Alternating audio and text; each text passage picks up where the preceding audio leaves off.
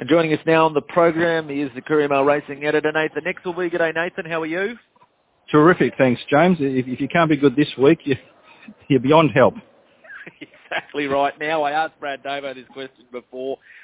I've always thought Derby Day is the number one day of racing on the calendar, from a purist point of view. Look, there's been a number of other race meetings that have potentially challenged it or, suggestions of other meetings now the equal of. Your opinion, Derby Day, is it still for purists the number one day? Or?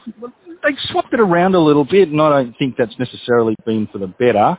I liked the McKinnon and maybe that romantic notion in me that the McKinnon was still the lead up to the Melbourne Cup, but obviously that changed and they've made the McKinnon into a bigger event now with the $2 million.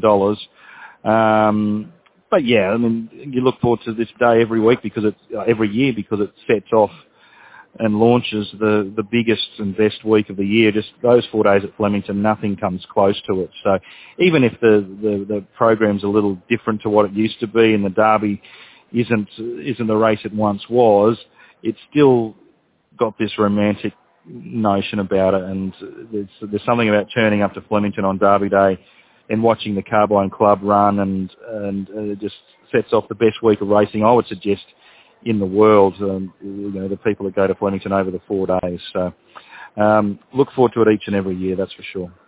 You're in the thick of it. You've been to the press conferences during the Derby Day one or the Derby press conference. Anything to glean out of that, or any stories to tell? No, Craig Williams was there this morning and obviously excited that Wall of Fire is now assured of a run in the Melbourne Cup with Kiwi coming out, also Abby Marie coming out as well. So that gets Wall of Fire into the race, and a lot of punters will be pleased about that. He's been very popular since he ran in the Herbert Power. But the point Craig Williams made at the press conference was that it's such an open day. He couldn't label any of his mounts as being the best for the day because all of the races are so open. So as a punter, if you can find one or even two winners, you should be flying tomorrow. Do you like any on that? Puts you to the test? Well, you try and search for value. Look, I was really taken with the way Man From Uncle went in a jump out. Man From Uncle runs in the last race. He jumped out in the same heat as Red Zell and Impending. Now, those two horses had the better of him at the end of that jump out, but they're entitled to. They'll be among the favourites for the Darley Classic at Weight for Age next week. Here's Man From Uncle getting in on the limit in a Group 2, and a pretty modest Group 2 at that. And we saw him measure right up, winning a couple of stakes races as a 3-year-old. Anthony Cummings has won this race first up in the past with Fontalina. I think he shapes as a good gamble in the last race, providing he can find the right part of the track. Okay. Now, Queenslanders, we are represented down there, particularly the Courier, straight, which has been won by a Queenslander, the Flying Toowoomba mare. Gold Edition won this race. Wasn't she a great little filly, Gold Edition? I think she won the first running of this race at Group 1 level when they switched the old Ascot Vale with the Danehill, and she was brilliant for Jim Byrne that day. Look, Jimmy Byrne? Yeah, they've got to be good hopes. Eftimum's really burst on the scene and ran brilliant sectionals in winning at the Valley last week, whereas Hootson was, she was tough enough in the Everest. She just got found out the last 100 metres. I think the straight back to her own age is going to suit her. Whether she just sees out a strong 1200 is the query for her, but I'm sure both of those horses can race well in a race where I think you could have 10 picks and miss the winner in the 20-horse field. It's going to be a cracking spectacle. Yeah, it is. I couldn't agree more. When you look at it, that there's so many chances in it, and you mix all the different form together, and yeah, it'll be a spectacle. Look, I think the 20 horses up the straight, it's not everyone's cup of tea, but I reckon it's from a fan's perspective.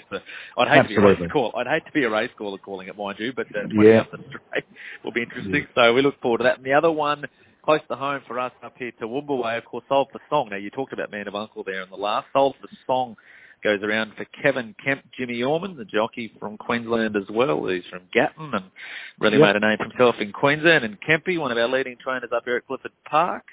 Sold for Song goes around. So Toowoomba's represented on Derby Day, similar to what it was a few years back, as I mentioned, with Gold Edition when she won the Courier. Yeah, no luck at all in the Tristarc, Sold for Song. And her run up the straight prior to that was a cracker where she she beat Bonds Away, who's being tipped strongly to be a major contender in this race. So around the 20-1 mark, you'd probably do worse than have something on Sold for Song.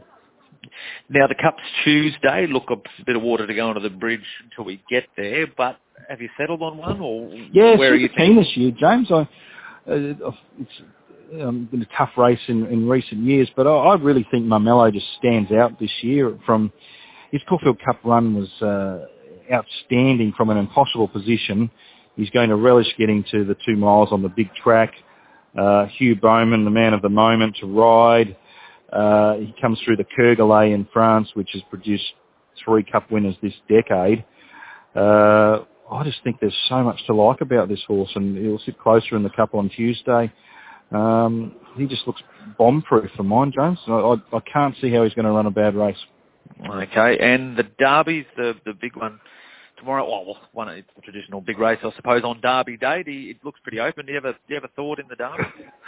Well, I'm on ace high at $34 from a bet I made about 6 weeks ago, so I'm very keen to see the favourite win the Derby. It never works out like that, though, does it? So I think he looks a good chance, but it's wide open and certainly no superstars there. But I won't be investing today, but I'll certainly be giving him a good cheer. Oh, you've done better than me. I was on Salsamore. I was on Sanction. I was on Abbey Marie in the Cup. I was on Miller in the Cup. I was on State of Play in the Oaks, and none of them even made it. So, well, you're probably better off getting... I'll just be less disappointed after the Derby today, whereas you know your fate before the race is run. So they're good, those futures bets, aren't they? Bookies love them. Come on, that's a glass half full attitude, isn't it? Yeah. You're in it. Well, we wish you all the best with that. Now, I want to look at Brisbane, and not to dismiss the Doomben card. Quickly, first of all, the first race. Now, 2-year-olds with only 6 in it, and Hope's Eternal, which I think is a fair statement to say has been the star of the 2-year-olds that we've seen on the track thus far. Won the Pat O'Shea impressively, went to town and followed that up. Looks to make it 3 in a row. Spoke with John Zilke. He's got big plans, of course, for this youngster. But look, there's a horse in this F Troop from the very smart Tony Gollan stable. It's got people talking. The trial was spectacular. And look, for what I would imagine, generally speaking, would have been a fairly plain opener to the card, I've got an idea this might be a fairly anticipated race to watch come 11:50 Saturday. Interesting to see what the betting does here. I know F Troop opened up short and sort of got out, and Hope's Eternal's right into short odds on quote now.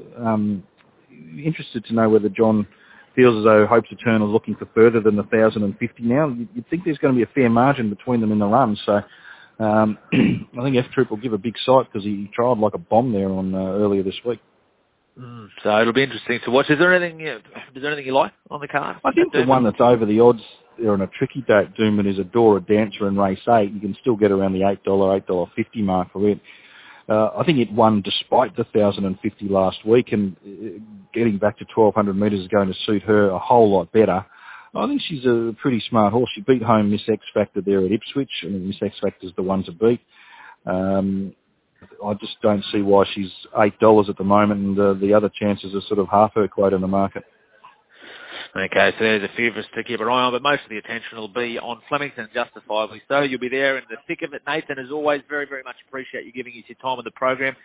Sincerely hope you enjoy Derby Day, and I'll cheer for ace high for you. Thank you. Needs all the help I can get. Thanks, Nathan. Cheers, James.